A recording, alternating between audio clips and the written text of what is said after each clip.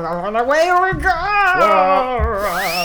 Welcome to another episode of Relatively Subjective. I'm George. I am David. And we are relatives who have subjective opinions on movie-related things. Hence the title of our podcast, Relatively Subjective. We're so smart. Get it? Sometimes. Super smart. Most of the time, very smart. It's dodgy I'm smart. at You're best. Smart. That's smart. Thank you. We're smart. Oh.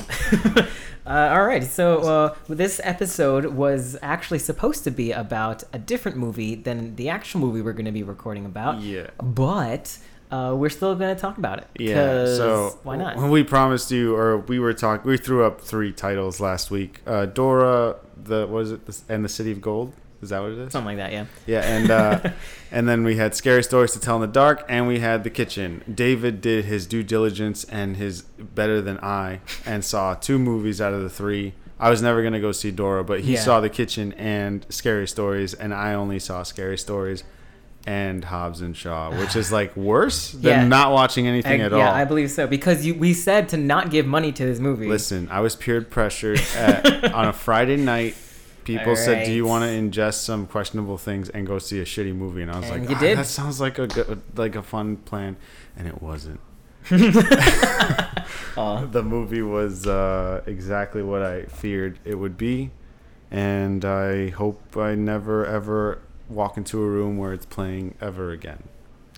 That being said, let's talk about scary movies to tell in the dark. But first, full spoilers ahead for everything we talk about. We'll have timestamps in the description for whatever it is we talk about. And if you don't want to hear about us, you hear Stranger Things, you're watching Stranger Things, don't want to know about it, skip ahead until after the Stranger Things is all talked up, and we'll talk about something else. Yeah. And you can do that all the way until the review if you'd like.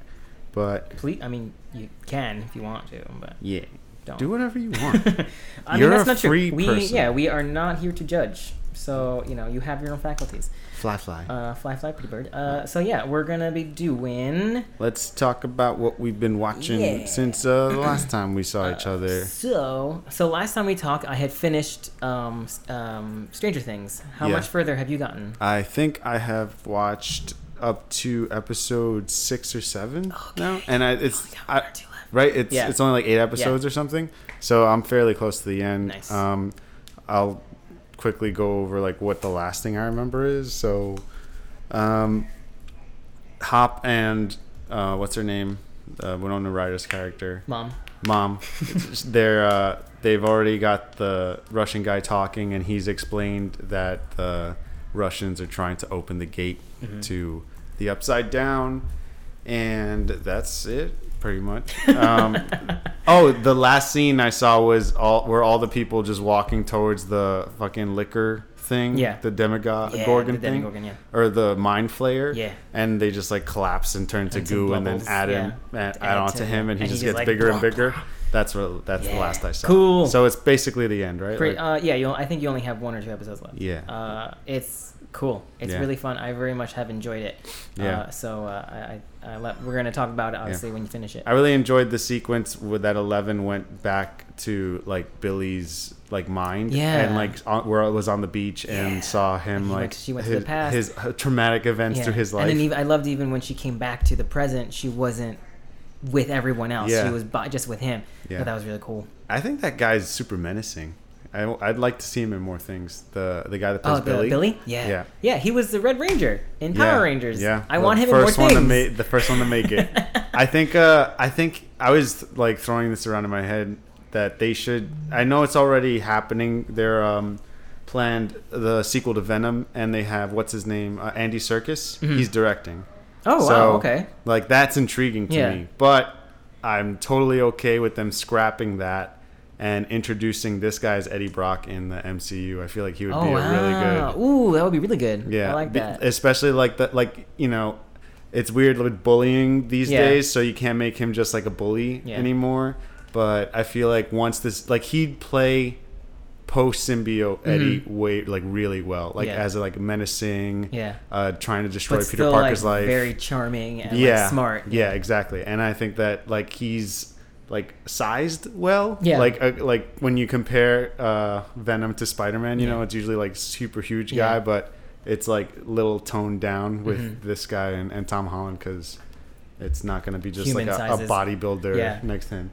But that was just something I thought up real quick from his performance. I like him. I like that he made it. I like that he was in the show.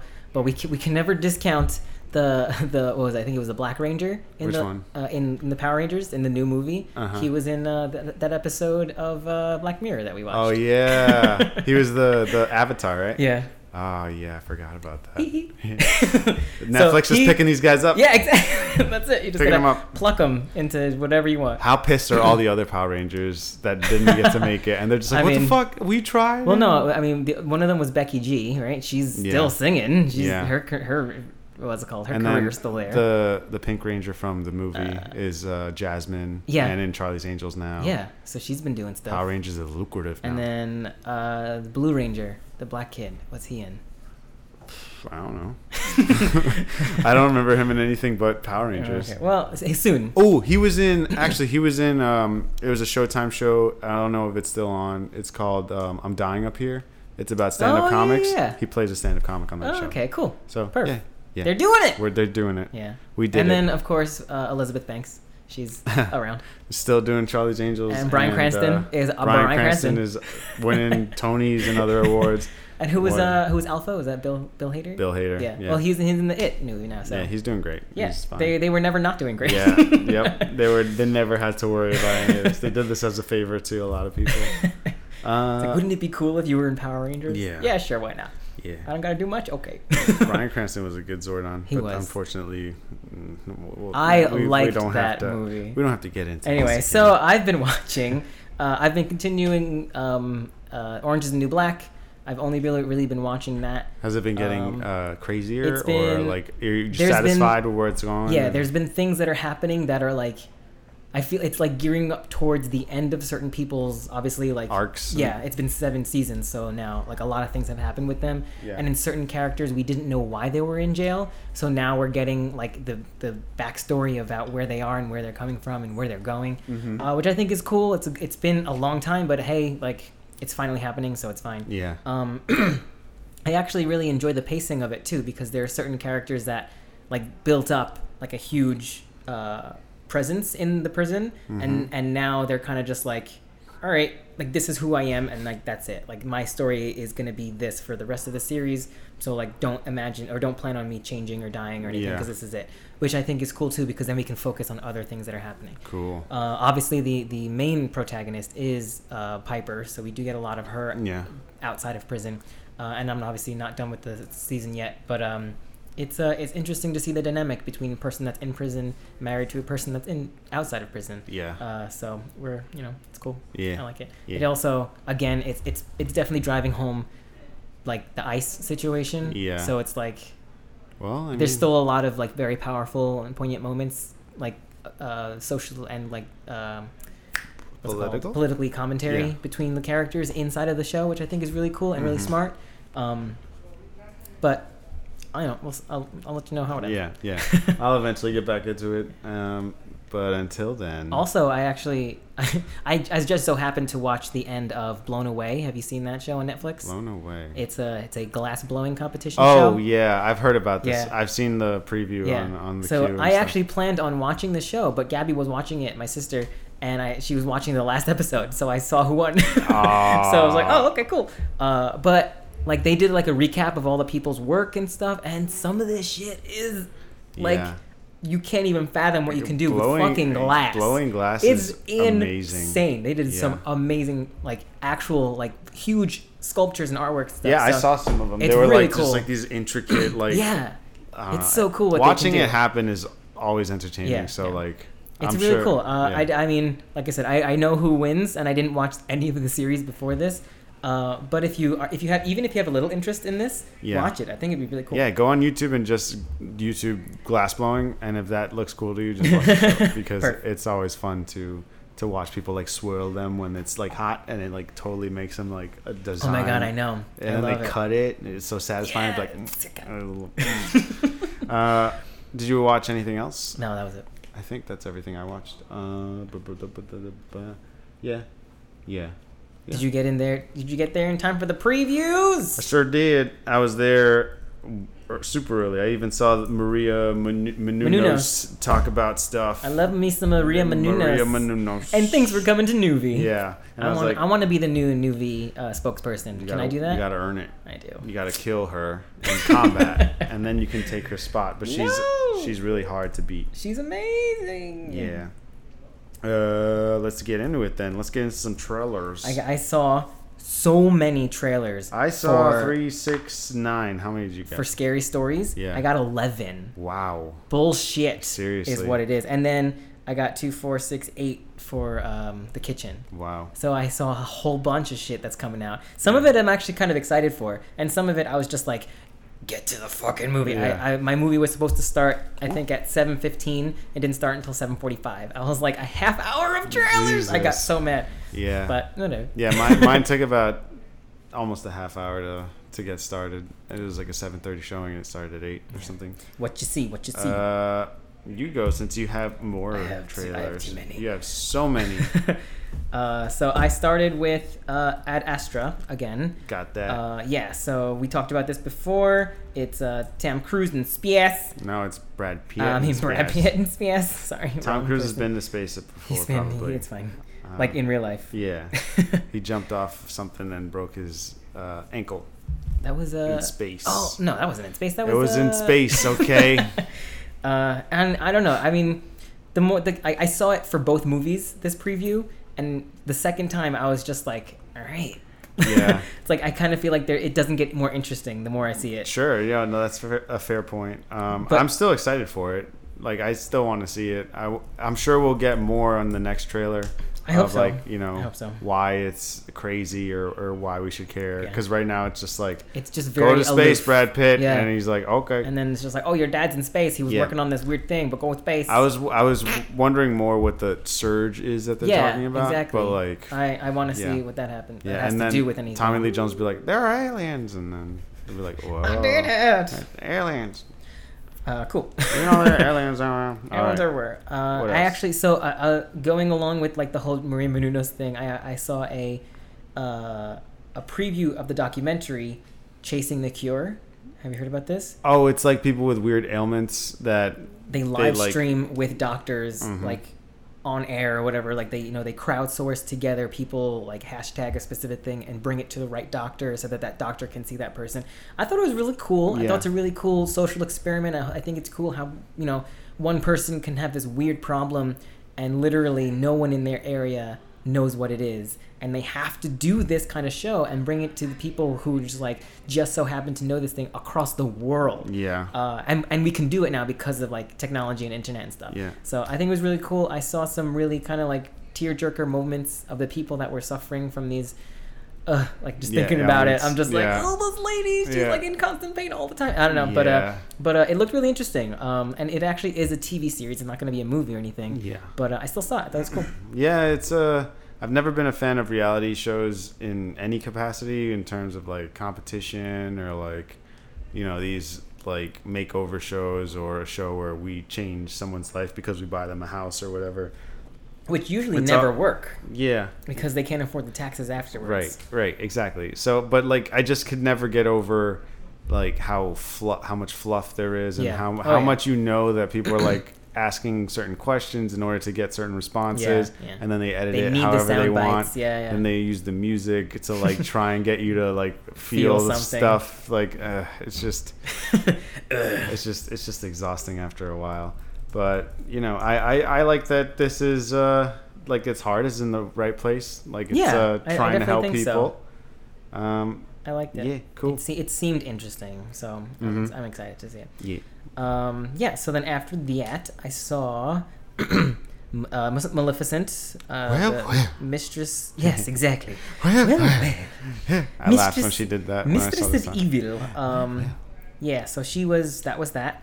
Yeah. We've talked about that before. Yep. And then I saw a preview for a movie that I had not seen before, and I was actually very interested in seeing this movie, Black and Blue.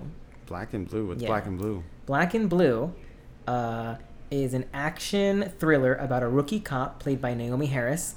And the only place I know Naomi Harris from is Pirates of the Caribbean. She was the voodoo queen lady. Oh, yeah. She inadvertently captures the murder of a young drug dealer on her body cam. After realizing that the murder was committed by corrupt cops, she teams up with the one person from her community who is willing to help her, a drug dealer, as she tries to escape both the criminals out for revenge and the police who are desperate to destroy the incriminating footage. Oh, who's the drug dealer? Tyrese Gibson. Oh, Tyrese is in this. Okay. Yeah. So it's actually really cool. It's presented as this like really political kind of thing. The first thing you see is her with her partner. They're both black, and they say, "You're not black anymore. You're blue. Like you have to be with the cops and stuff." And they really drive that point home. But then this older cop obviously is corrupt. He's going into this one building. He's just like, "I'm gonna go see a CI. Like, don't follow me." And obviously she follows him, and she sees both of them. And it's the other antagonist is the guy from Civil War, the bad guy, the short guy with the black hair. He was in Civil War in the beginning really quickly, and then he died. Wait, what was the beginning of Civil War? What's his name? Oh, Frank Grillo. Frank Grillo. That's it. Yeah. So he's obviously one of the corrupt cops. Right. And it's interesting too because Frank Grillo shoots the drug dealer, and then his partner shoots her. But she obviously has a body cam on, so that's when he says, he's like, "She got a fucking body cam on, go get her." So like, she like got shot and like falls down a thing, and then obviously she gets away. So she's just like on the run. So she's on the run from cops. They pin the killing on her, and she's on the run from other drug dealers because the drug dealers that are working with the cops put out a hit on her. Oh shit! So now she's got this body cam on, and she's running through the streets, and like she's fighting with the drug dealers against these corrupt cops and stuff. And I think it's really interesting to see the juxtaposition between like the Black Lives Matter movement versus Blue Lives Matter, and what happens when you're both of those. Yeah. So I think it's really interesting. It sounds great, and I'm excited to see it. Yeah. It sounds really cool. I got that trailer for both movies, and both times I got chills, so that's a good thing. That's a good sign. Hopefully you don't lose interest as it goes on. Then I got Gemini Man. Yep. Will Smith. And then I got another very interesting movie. It was called Don't Let Go. Oh, I got this one too. Right. Yeah. So this is like some like Contact. So this like is Blumhouse So it's like horror, but not but like they're known for horror, but this one's more I guess supernatural. They did this with what's his name? Happy Death Day or whatever. No, different movie. What's his name? Dennis Quaid was the firefighter, and his son was a cop, and it was Jim Caviezel. Jim Caviezel. Yeah. Jesus Christ himself? Yes. I'm going to look it up because it wasn't Contact. Caviezel. Jim Caviezel. Damn it. It came out a while ago too. Frequency. So this reminded me a lot about Did the firefighter die and then communicate to his son? Via an old ham radio. Yeah. And then he was able to get him to survive. Do you not remember this movie? No. Not even a little bit. I love Frequency. So Frequency was a good movie. This reminded me a lot like that. So it's this main character. What's his name? Is that him? Yes, David Oyelowo. Uh-huh. Yeah. So he's a cop, and he's got a niece who is fun, I guess, like his favorite niece. Yeah, because the niece, his brother is a drug dealer or a criminal. So all three of them, his brother, his sister-in-law, and his niece all die in a shooting. Killed. So tough. Yeah. But then he gets a phone call, literally from her, from 4 days earlier, or like a week earlier. It's like a week earlier. Yeah. So he has to like solve the case and then tell her what to do to make sure that she survives. Yeah. And I am so excited. I think this is really. It's a really cool. Like obviously, it's a very supernatural kind of twist kind of thing.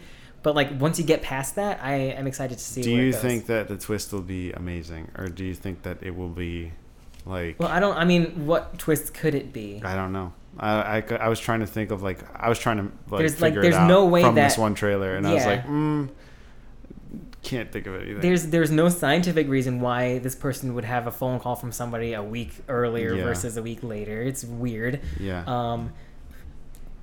I actually think that the girl will survive at the end, but then he'll die or something. Yeah, I figured that too. But then at the very end of the movie, she gets a phone call from her uncle. Oh my god! And then we just go on continues. and on and on until we have 7 movies. But yeah, I don't know. It looked interesting to me. It was very twisty. And it was pretty. It was I don't know. The trailer I thought looked pretty good. So yeah, I'm interested. I mean, I was interested. I like how original it is. You know, it's new. I didn't watch Frequency, so it's a new idea to me. Yeah. And should be good. Should be good. Blumhouse does good stuff. Yeah, I like them. So we shall see. Yep. What else did you? I got Ready or Not. Yes. Which we've talked about. Yeah. This was an extended trailer I got, which explained a lot more, and it's like, it's the first trailer that we saw was a little bit of a teaser, and it looked very horror, very mystery, very like suspense. But this movie, this second trailer I got was really funny. Yeah, that's the only trailer I've seen. They had a lot of jokes and like a lot of accidental killings and stuff, which, I mean, how many times, I hope they don't overuse that. But like the guy was watching a YouTube video on how to use a crossbow. Yeah. And then like I didn't see that before. The sister I thought that was killed funny. the like, two maids. Yeah. And what's his name is in this? The dude from the OC. I forget his name. He was in Shazam recently. Adrian Brody? No, that's not Adam Brody. Adam Brody. Yeah.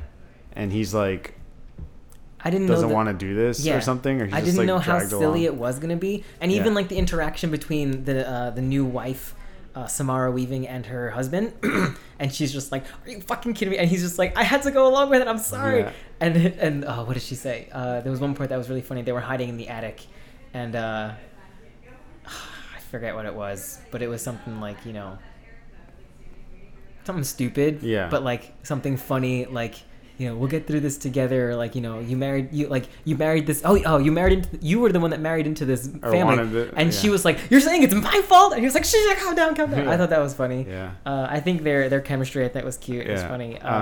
I thought that was Margot Robbie when I first saw the trailer. Yeah, a lot of people did, actually. Yeah. I remember talking to people, and they were telling me, "Have you seen that new Margot Robbie film?" Yeah. And I'm just like, "Which one? Like the hide and seek?" And it's like Ready or Not. It's like, no, that's Samara Weaving. That's someone that looks. It's just basically like her twin. Yeah. But yeah, I'm even more interested to see it now because of that like funny twist. Yeah. I didn't think it was gonna be that. I thought it was gonna be much more suspenseful. But I'm excited to see and to laugh. No, I think they like making it a comedy lets it do more. Yeah, and I think so. Is a good way to totally remake this movie super seriously. But I'm glad that they're making it funny. Right. Yeah. Same here. I like to laugh. What else do we get? I love to laugh.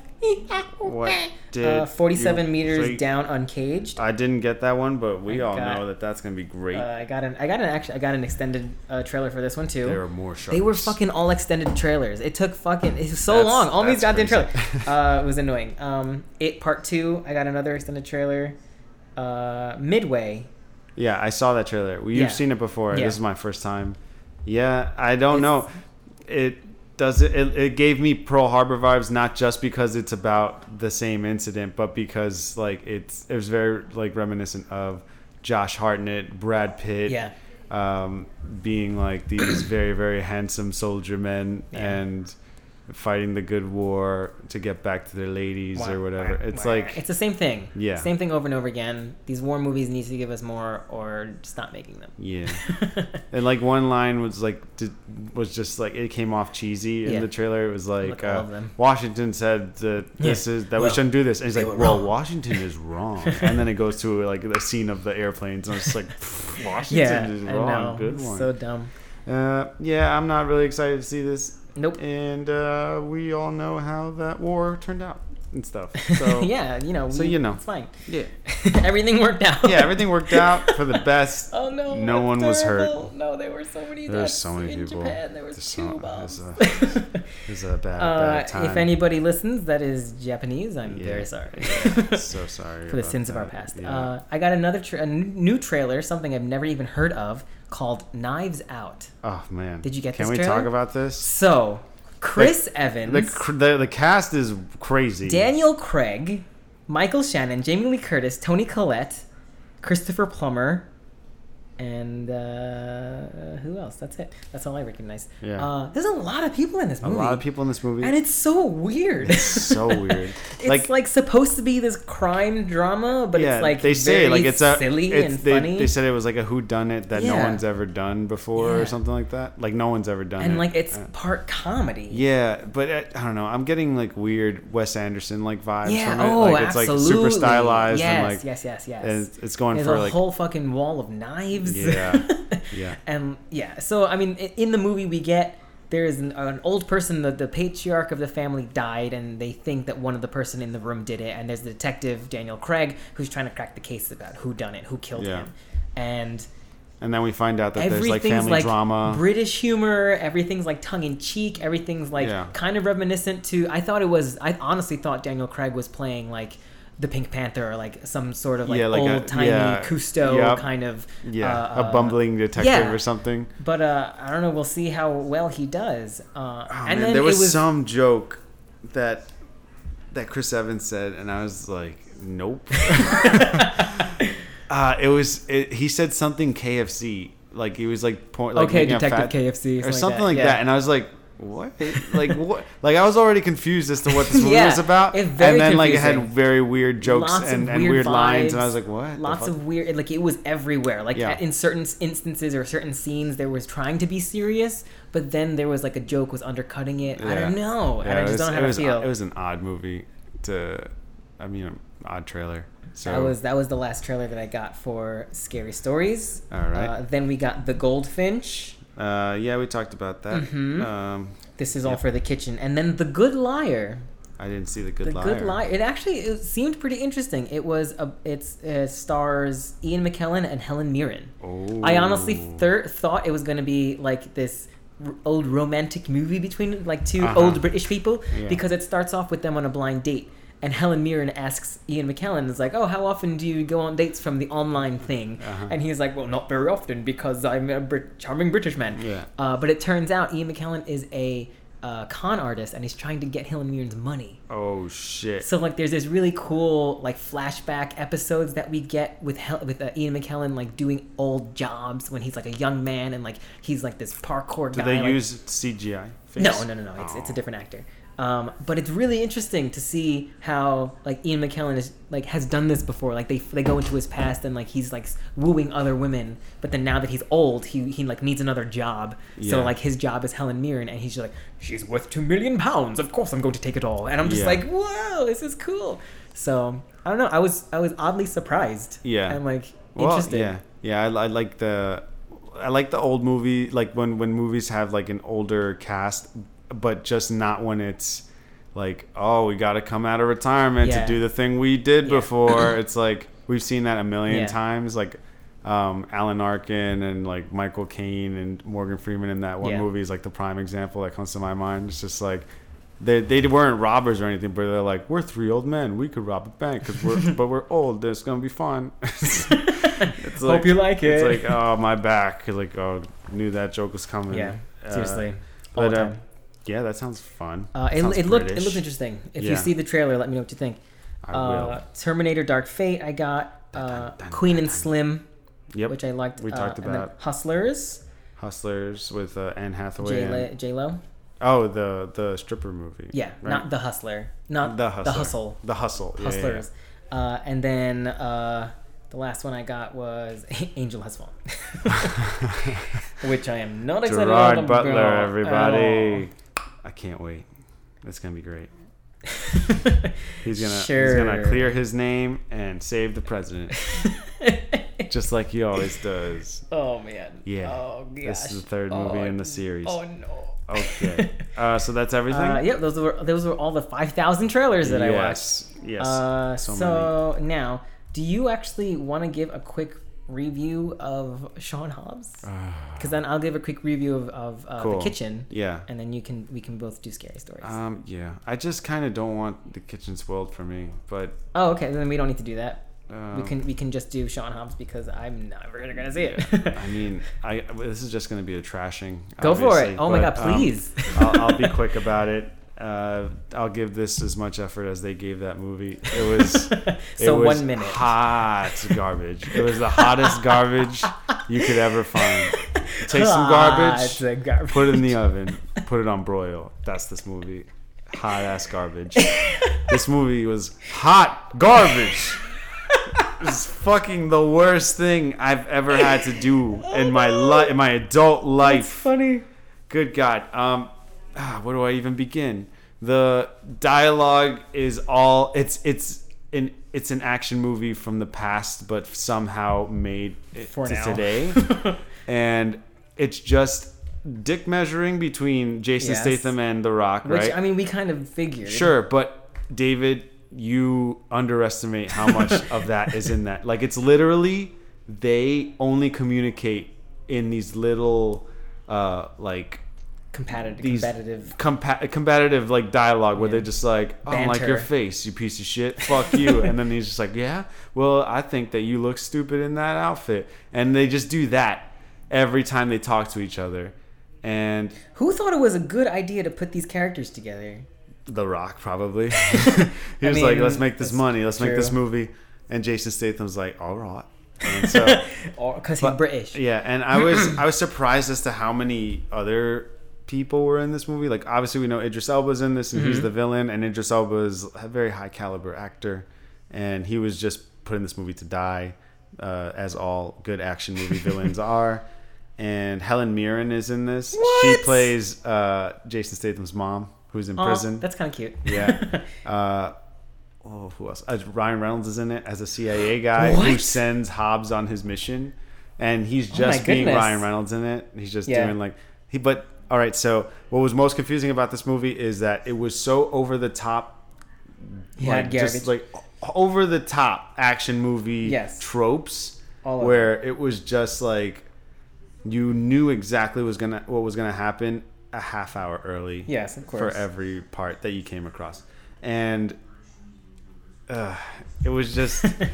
But like The Rock and Jason Statham were both taking this very seriously, but the world around them was so fucking silly that you just didn't understand what was happening. You're just like, everything is bullshit, but these guys wholeheartedly believe in this bullshit, and that's it. That's all it is. And we obviously get like outrageous stunts where The Rock and Jason Statham are like falling from ridiculous heights and not dying.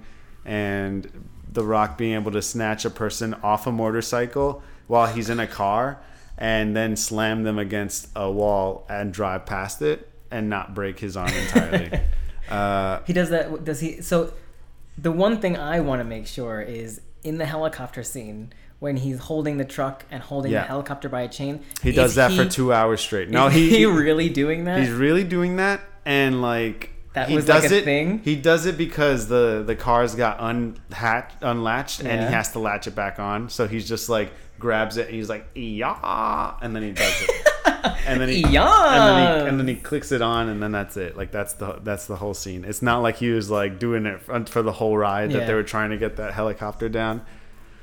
It's just so stupid. But for them to actually put that in, I think it's just obnoxious. Yeah, obviously, obviously. Well, this was just like a huge, like, just stroking of egos, and just no thought was put into this at all. It was like not fun, really, because of just all the shit you had to suffer through in order to see the action pieces and all that. It was just garbage. What's your rating? I give this. How many hot garbages? Two pieces of hot garbage. Two. Would never watch this ever again. Excellent. Ever. Exactly ever again. Why I didn't want to go see this movie. Yeah, and it's just way too long for how shitty it is. It was like 2 hours or something. God. Or at least it felt like that. I'm so sorry. I bet watch it be an hour and 10 minutes, and I was just like, that was the worst 3 hours of my life. No, 2 hours and 17 minutes. Tell me about it. Are you fucking kidding me? No way. Yep. No way at all. Yep. That's terrible. I'm so sorry. That's okay. It's but over you now. know what? We can get past it. Next week, hopefully, you'll be able to see The Kitchen, so we'll be able to review that. Yeah. Because now, I'm not going to review The Kitchen. We're going to talk about Scare Stories. All right. Scare Stories. David, if this movie was a children's... No, that's too... A children's book? I was going to say children's book, but that's just me. My mind went straight to that. If this movie was a house, what would the outside of that house look like? Would it be a shack? This is a very weird question. It's a psychological evaluation. Okay. And you're doing great. So let's see. So I honestly think, so this movie, obviously it would have the best basement. It has like the best base, like the concrete.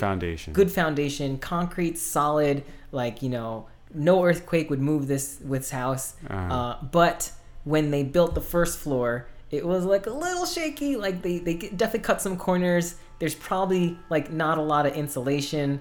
And then the second story is literally just like, what was that? I don't know. I think that's just scary movies, scary stories. I think we're summoning something. And then the second floor and the attic is literally just like pieces of wood, because this movie started off interestingly and it definitely had a good base, but where it went, it was a little disappointing. It was a little shaky, and I feel like it fell down. Yeah, I think this movie is a shed. Is it an orange shed? It's the cheapest shed you can get at Home Depot, and whoever put it up didn't know how to do it, and they just didn't read their instructions.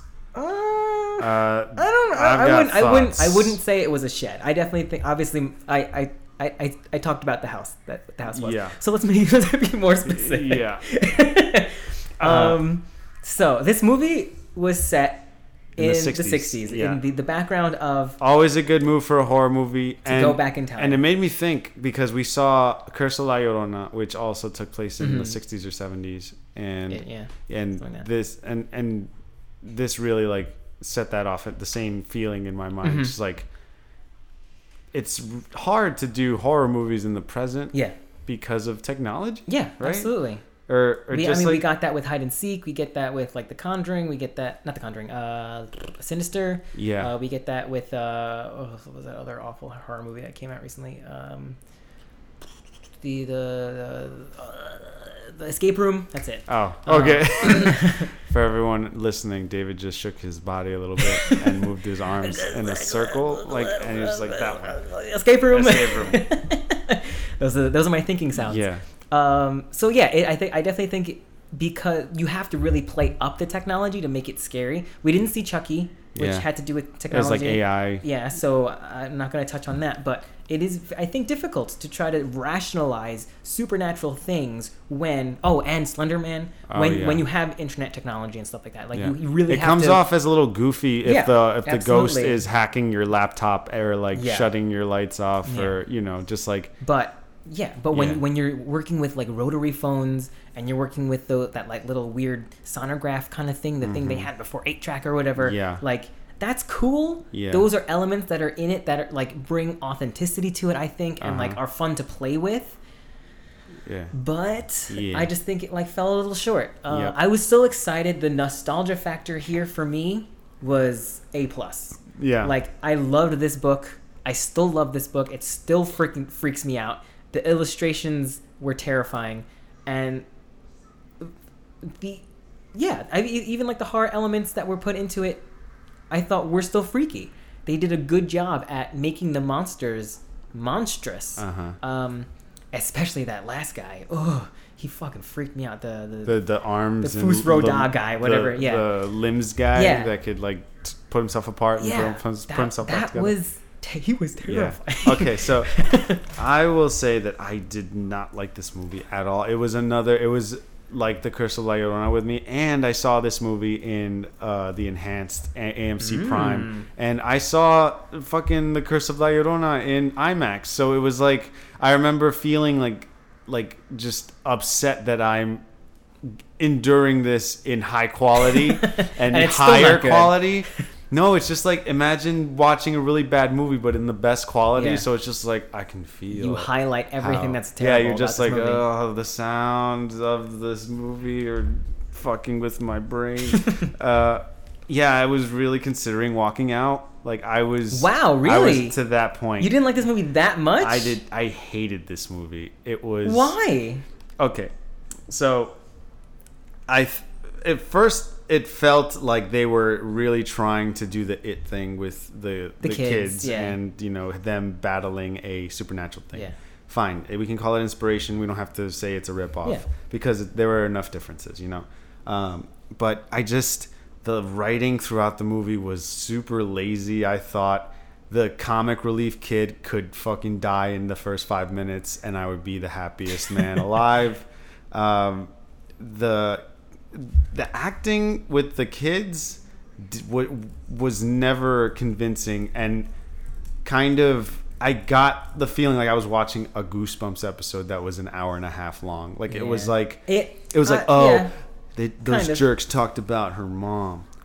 Everyone in town was making fun of her when she left, and then she's just like and then she's like, oh, you want to see a haunted house, boys? And then they went to the haunted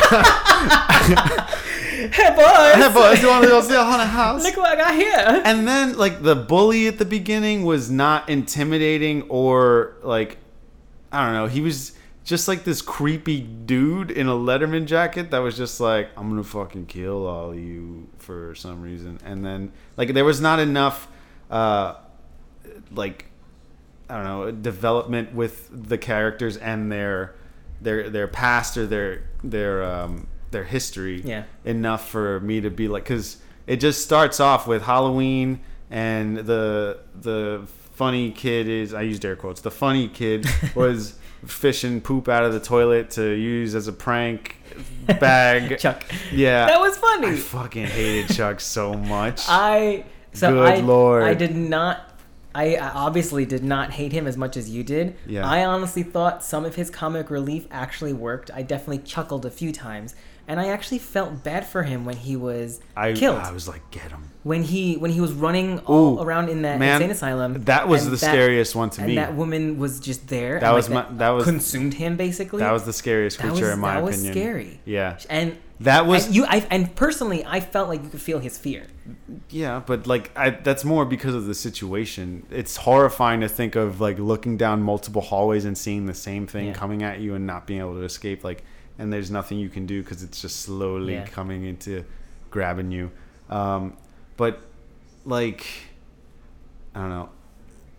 There were moments where, like, when they were researching after the first friend gets taken by the Where's My Toe ghost lady. Augie is taken. He's like, they're researching in the library to figure out the mystery of the book and stuff, and he's just like, oh, look at that. Augie would have loved this. And I was like, no, you lost your friend. You'd be sadder than that. Come on, man. Come on. No, just fucking it. It felt like the lead, the girl was the best of the bunch, but everyone seemed like super not calm during all these events, but they were like so disinterested, or like they weren't as emotionally disturbed as they should have been. They were just like, fuck this, it's stupid, whatever, and then they all die one by one. I don't know. They weren't doing a good job, enough job for me at least, to make me feel for them or make me feel connected to them. I felt the most for the lead, for Stella. But, I mean, do they really need to, though? I mean, like you said, we only get 10 minutes of development with Augie and like 20 minutes development of Chuck. Exactly. So I feel like if they focused more on the characters, but they were so concerned with how they were gonna use the stories to make the creepy sequence, the scary scenes happen, and it feels like all the effort went into like creature design and like, oh, and then we'll have him go up to his bedroom and then he'll get dragged from under the bed. Like they focused a lot. Terrifying. Sure, the sequences were terrifying or like scary, but they were predictable. You know, like every single one of them was super predictable, and I don't know. It just, I saw everything coming, and it was just hard to sit through it, in my opinion, because I just knew like, all right, this is gonna pick one by one. Yep, that one, and then he's gonna go, and then that monster's gonna come for them, but they gotta go, and you didn't see the thing coming where it's like the ghost that's doing all this is innocent the entire time, and like her spirit is just waiting to be exonerated or whatever. I thought that was an interesting part to bring into the movie too. I honestly thought she was just like the whole legend behind it. I think it was interesting that they brought that into it, because there was this young girl, Sarah, who was She was an albino, so they kept her in like the basement or whatever, Yeah. but she found out a family secret that their paper company was poisoning the water, which is why the kids died. Yeah. So like that's like the back story. Yeah. And then you have to like, that's the mystery that we have to unfold to see why this young girl Sarah is killing everyone. And obviously her tortured soul is still here through her stories to kill people for revenge.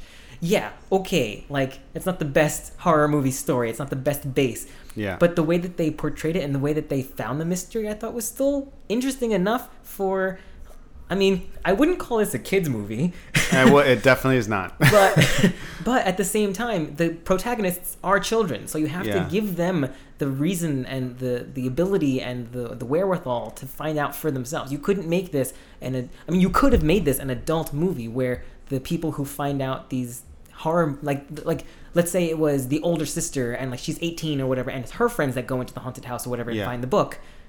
Then you could have had like maybe the kids being like the background characters, like, oh, I need to protect my little brother and little sister from the horrors of whatever's happening. And I thought that maybe that could have been interesting too, to go that route. But for them to be kids, you have to kind of bring it down to that level. And I think they did a good enough job, for me anyway, to put myself in that position. Obviously, I mean, I don't know about you, but the character that I what's it called? Didn't like or no, liked or... the character that I compare myself to the most, or the character that I identified with the most, was Ramon, for obvious reasons. But we find out that he's a draft dodger, and I thought that was interesting too. It was like they were trying to hammer home the fact that the Vietnam War happened during this time over and over and over. Well, that was the whole backdrop. But then, like, that was the whole setting. Sure, but like it was that supposed to be like a twist? Like, oh my God, he's a draft dodger. Like, are we supposed to? Because that it didn't do anything for the story, right? And but what I'm saying is like what. He went to fucking war at the end. Exactly. It seemed like a pointless point to make. Like somebody was like, make sure you write that the Vietnam War was happening during this, and make one of our characters related to the Vietnam War. When they were talking about the Vietnam War, when he was in the prison cell with what's her name, and he said that my brother came back in pieces. When we saw the head fall down, I thought it was going to be his brother. Yeah, me too. I thought it was going to be him, and I feel like that would have been so much more terrifying and whatever. But we didn't know what his brother looked like. We never got mentioned of it before that moment. Right. But there were some gruesome deaths in this thing. For sure. But just, let me even that cop who got his head cracked open or like spun around. Just like the draft thing, you have to be either like, because this character is shown that this character is a draft dodger is supposed to make you feel what? Like, because no one's for the draft. No one's gonna be oh yeah, he's kind of not good because he did. It's like no, it's gonna. Like, you're still gonna feel more sympathy. Yeah, you're for still him. gonna be like, yeah, dude, like this. He doesn't want to go to fucking die. I totally get it. Yeah, does not make you a bad person. As for like the thing that kills you is something that's supposed. I didn't even know if it was like, because after a while it became like what you fear. Worst fear. Yeah. But what killed Augie was not his fear. It was like some creepy fucking ghost that was looking for her toe. Like. That's everybody's gonna be scared of that. But like he was never like, I was always scared of this corpse lady or whatever. It was the stew. Yeah, and then he's afraid of the stew. fucking thing comes down the chimney, and Ramon's just like, it's that thing. From my childhood. From my childhood, it's gonna. Someone told me that it was gonna kill me or whatever. And he did not react appropriately, I thought. He was very calm. As soon as the door opened, ran out, fucking got in a car, fucking knew exactly what to do. He wasn't like, holy shit, this is the thing that's horrified me forever. Like what's his name? The guy I hate, Chuck. He, as soon as the room turned red, he was like, oh no, I'm in the red room. And that's like, you saw him be afraid of what his, everything. Greatest fear was. And I don't know, Ramon's might have been the worst acting of the bunch, I thought, because he was very stoic. Yeah. He was just like, well, he was supposed to be a cool guy. I have a car. And they were able to bust open those locks real easy. Yeah. Anybody can knife pick. All you gotta take is the switchblade and go. No, there's like no skill involved in picking locks. It's just like you put it in, you wiggle it around, and it's you're open. Done. Boom. Yeah. Locks back then were very poorly made. Yeah. Apparently. The best acting was definitely Stella's dad. who is what's his name from Breaking Bad. He's there for some reason. Dean Norris. I did not see that coming. He I was was in like, this wait, movie what? for approximately 10 minutes. And he's 10 minutes of great acting. 10 minutes of good acting. Like I got a little bit feels went to that phone call. Yeah, that phone call. With like, she was I'm not like, gonna leave you. It's not me leaving you. If you see me disappear, it's not because I left. It's so sad. And I honestly thought that there was going to be more tie-in with the mom leaving and the scary stories. I thought they were going to bring that in somehow. Yeah, but they didn't. Listen, I think the only thing I learned from watching this movie is they should have gone with a Netflix series. And I was thinking a story a week. Or like an episode. Yeah, and don't make it super long because obviously they're short stories. Yeah. So if you drag it out, the more you drag it out, there's a lot of short stories. There's 3 whole books. Exactly. And they really only touched on like 4 or 5. 3 seasons, baby. And each episode can be 20-something minutes. Yeah. Hell, you can make it animated with some creepy-ass animation. Use the same animator or illustrator that did the illustrations in the book? Exactly. Fuck. Like that would be much more... George, why did you say that? Would be so much more impactful and so much more scary than what we saw in the movies because the movie was just predictable nonsense. And we've talked about this before on the podcast that or at least I hold horror movies at a higher standard because we're older. Yeah. We don't scare easy. Need to do more. We've to get seen us. It all. Yeah. You have to get something that's original and something that's truly scary. Yeah. But I didn't get any of that for this movie. It's hard to do that. It is the hardest thing. I feel like making horror movies is the hardest of making any movie. It's like the easiest, like seriously, structure-wise, right? And the easiest. It's probably the easiest on the budget if you don't have some CGI monster, right? And then it's just about writing it well and acting it well and fucking cinematography, editing it well. Making it something that people will be spooked by. But it's just when it's another wronged ghost doing stuff. It was the Curse of La Llorona all over again, but they used characters from our childhood, and I don't know. I did not have a good time. I disagree with that. It was as bad as you thought it was. There was some points in the dialogue where I thought it was just silly. Like some of the things that they said, like nobody would ever say that in a real life situation. Oh man, I wrote a few. Hold on. I had a lot of time to write during this movie. For the acting, I honestly thought Augie was the worst. I didn't like him from the beginning. Augie I liked more than... I liked Chuck. More than Chuck, I liked Chuck. I thought he was a fun mix of frantic, he doesn't know what the fuck is going on, versus comic relief. Like the first scene you see him is on the radio fishing out his poop from that's hilarious. But then, you know, as the movie progresses, he tries to mask his fear with comedy, and I felt that. I liked that. I thought obviously Stella was really good, and like I said, I identified with Ramon. I thought he was a victim, and I felt bad for him. But let's see, character development. I wrote down. You said you didn't like character development. There really was none. The only character that we got to, the only 2 characters I should say is Ramon and Stella. So we got some character development with Chuck and his sister, which I actually kind of liked that moment when they were in the bathroom and he was like holding on to her and like crying because she was freaking out. Yeah, I was just like, oh my god, it's like despite my the sister, usual brother sister fighting thing, you always are there for them. But then obviously, but even at the end, Stella kind of started to annoy me when she was yelling at Sarah and like trying to like go through. It sounded almost like they were like improvise.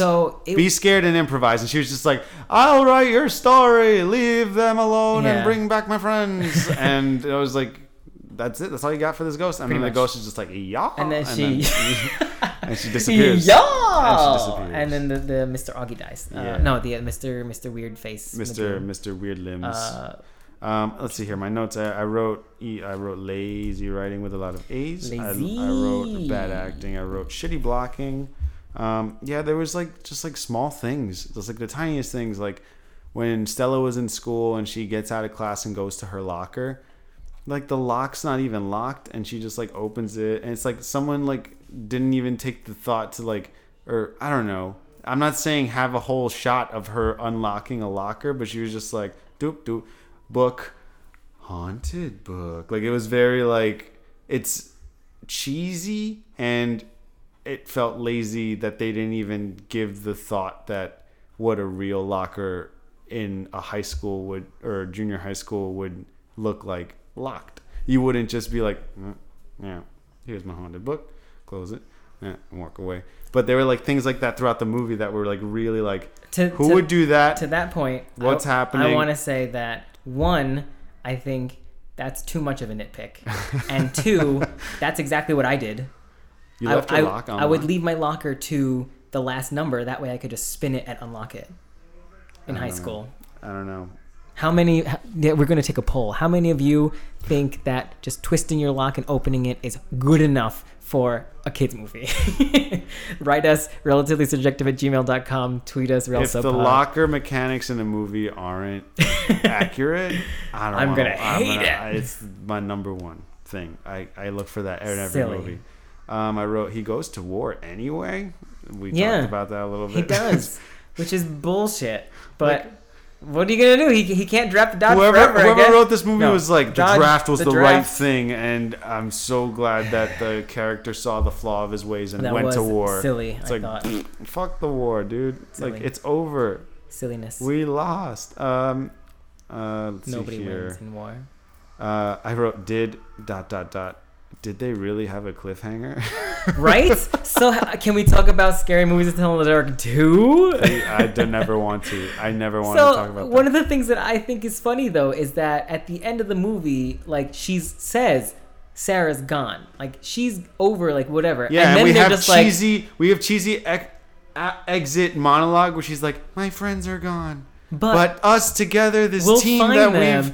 And I'm just like, no, you won't, bitch. Yeah. Like, they're dead. It's like, I thought you ended the curse or whatever. Yeah. Like, what do you mean? Like, if they didn't come back, they're not gonna. Yeah. I thought there was gonna be more. Well, that of goes an back ending, to when we were talking about not establishing the rules of the horror thing of the world, of whatever it is that's haunting. Like, if you don't get that right, you're just doing scary shit for the hell of it. For no reason, and no one's gonna care. Structure. Yeah, there needs to be a specific world outline. Like, and now, there was none. if there's a sequel, now you have to make shit up to be like, oh, by the way, there's another curse somewhere else. That's where I'll find my friends. Someone else made a creepy book. It's like they're going on a road trip. Like, isn't the house right there? That's where you're gonna find however to bring them back, dude. It's in the book. She says it's in the book. I agree with you on that. Two quotes. I got two quotes. One says, "You don't read the book. The book reads you." Ugh. Yeah, I agree. Cool. And then there was another one that says, "They put her in the basement because she was different." It was like, well, no, that made sense. They were all just being like, we're all different. Albino. And now I get, like, I sympathize with her because we're all different, right, guys? I was like, totally different story. Like, they put totally different kind of different. Different kind of different. This evil family put a little girl in a room and locked her in there and, like, didn't let her see the sun. You guys are just, like, bullied. Because she was albino, wasn't it? I guess. Because she couldn't see the sun because I assumed anyway, because she came out quote unquote different, they locked her up because she was quote unquote different. No, I know, but the notion of identifying with her, like, they're like bullied or, like, you know. Yeah, because they're the outcasts. They're the outcasts. They're just like, I get it. If that's one way you're gonna connect to the scary lady, let them. Come on. They were riffing on it way too much. I was like, I agree. It's not the same. I agree, but at that point in the movie when they said it, they didn't know. We knew, but they didn't know. I forgot to hit the stats up in the beginning, but Rotten Tomatoes has this at 80%. Metacritic has it at 62%. And IMDb has it at 6.6 out of 10, which makes me further lose faith in the Rotten Tomatoes, Metacritic, and IMDb scoring. But that's why we started this podcast, just to score it ourselves. Do it ourselves. And I don't know how anybody could give it an 80. An 80. Do you think? Wait, was that Rotten Tomatoes? Well, that's not Rotten Tomatoes. That's the amalgamation of all the other. That's all critics scored average, and then they have a different one for audience. Fans. Yeah. So that's what Rotten Tomatoes says. That because a lot of critics thought it was good, I guess. But, like, honestly, like, I don't know. Maybe I needed to see it, like, with people. Maybe I don't know what it was. It was just that's true. It was a drag from start to beginning for me, start to finish to me, and it was just like, I saw it with one of my friends, and he hates horror movies. Like, I should probably preface with that. Yeah. And he twitched a lot. So I thought that was going to actually take me out of it, but I think it kind of put me back in Yeah. because it was just like, oh yeah, this is supposed to be scary. I wasn't scared, but I was just like into it more, maybe. Yeah. Quote, I don't question know. mark. I don't know. But anyway, it's late. Let's Yeah. What? How many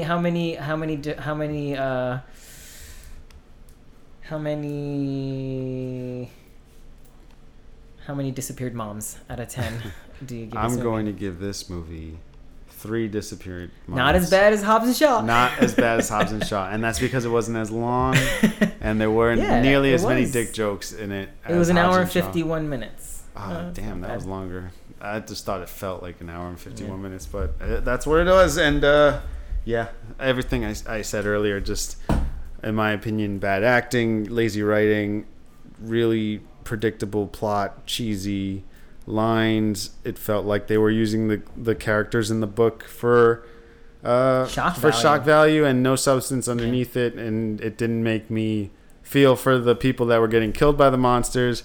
It made me just admire the monsters. Like I was just like, oh, I remember that one. That's a cool one. That's a cool They did a good design. job. Yeah, 3D, cool. I and like it. personally, my favorite was the Red Room monster. That one was my The white-faced scariest. lady, That was the yeah. creepiest. Just that fucking The pale-faced looking everywhere and seeing her Yeah. slowly walk towards him. Oh, it was like, yeah. If I was in that, I don't know what I would do.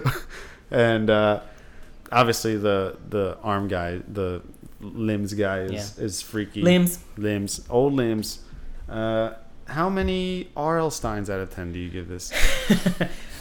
So I'm gonna say I think maybe because of nostalgia, and because I am a fan of horror movies, and yes, although I try to put horror movies up to a different standard. Because I'm biased, maybe because I like horror movies and I wanted this to be good. I think my brain told me that it was better than maybe it was. Okay. So I am going to take a point off than what I was going to give this at the beginning of this podcast. Uh-huh. But I still think because of the nostalgia factor, it deserves a 6 out of 10. Okay. It wasn't anything that was too terrible. I think anyway. I thought the acting was good enough for the kids. I thought the dialogue was good enough for the kids. It wasn't anything spectacular. But it was good enough that it made me remember these stories. I liked the whole. It was a very predictable, scary horror movie, but with characters and with stories that I knew from my childhood. So I was more interested in it. I think that's the bias. Is that because it played on the nostalgia, it made me more interested. Yeah. Which is actually, I think, another reason why I didn't absolutely hate La Llorona. I think one of the reasons why I thought it was just slightly better than I thought it should have been was because it was a story. I hated how they interpreted the story because it was super Americanized, but they're taking that, something from our past, something that Americans haven't heard of, and they're making it mainstream, so I got to give it some credit. Okay. Same thing with this. They're taking something from a whole generation's background, a whole generation, like it scared an entire generation, and they're making it into something that's more pop culture. I like that. I want more of that. I want it done better. Yeah. I want it to actually be successful, and I want it to be a thing that people actually can take and be proud of. Yeah. I don't think this is it, but I think it's a start. Yeah. And I think a 6 out of 10 for their first try is fine. All right. All right. So thanks. It's all subjective. So right. All right. Well, right, thanks for listening to our podcast. I hope you had a good time. Yep. We're going to answer your emails because you're going to email us at relativelysubjective@gmail.com. You're also going to tweet us at RelSubPod. You're going to find our Instagrams and Facebooks at RelativelySubjective. That's right. And we're going to have some fun. So That's right. I hope you guys enjoyed this and all of that. Get ready for next week. Next week, Good Boys comes out. Good Boys, Blinded by the Light. Oh shit. Where'd You Go, Bernadette? Oh. So probably Good Boys and maybe Blinded by the Light. Sounds good to me. Yeah. I need a comedy after this week. Yeah, for sure. For different reasons. Yes. Let's see here. May all of your well,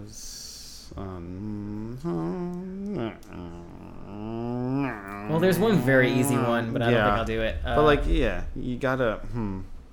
May all your stories to tell be in the scary dark. Yep, that's kind of how I was gonna do it. Yeah. Let's see. May all your scary dark May all your scary in the dark be stories to tell. Nice. Wait, did you say? Yeah, you said dark. Scary in the dark stories to tell. Yep, Nice. got it. All right, we did All it. right, thanks everybody. Bye. Bye.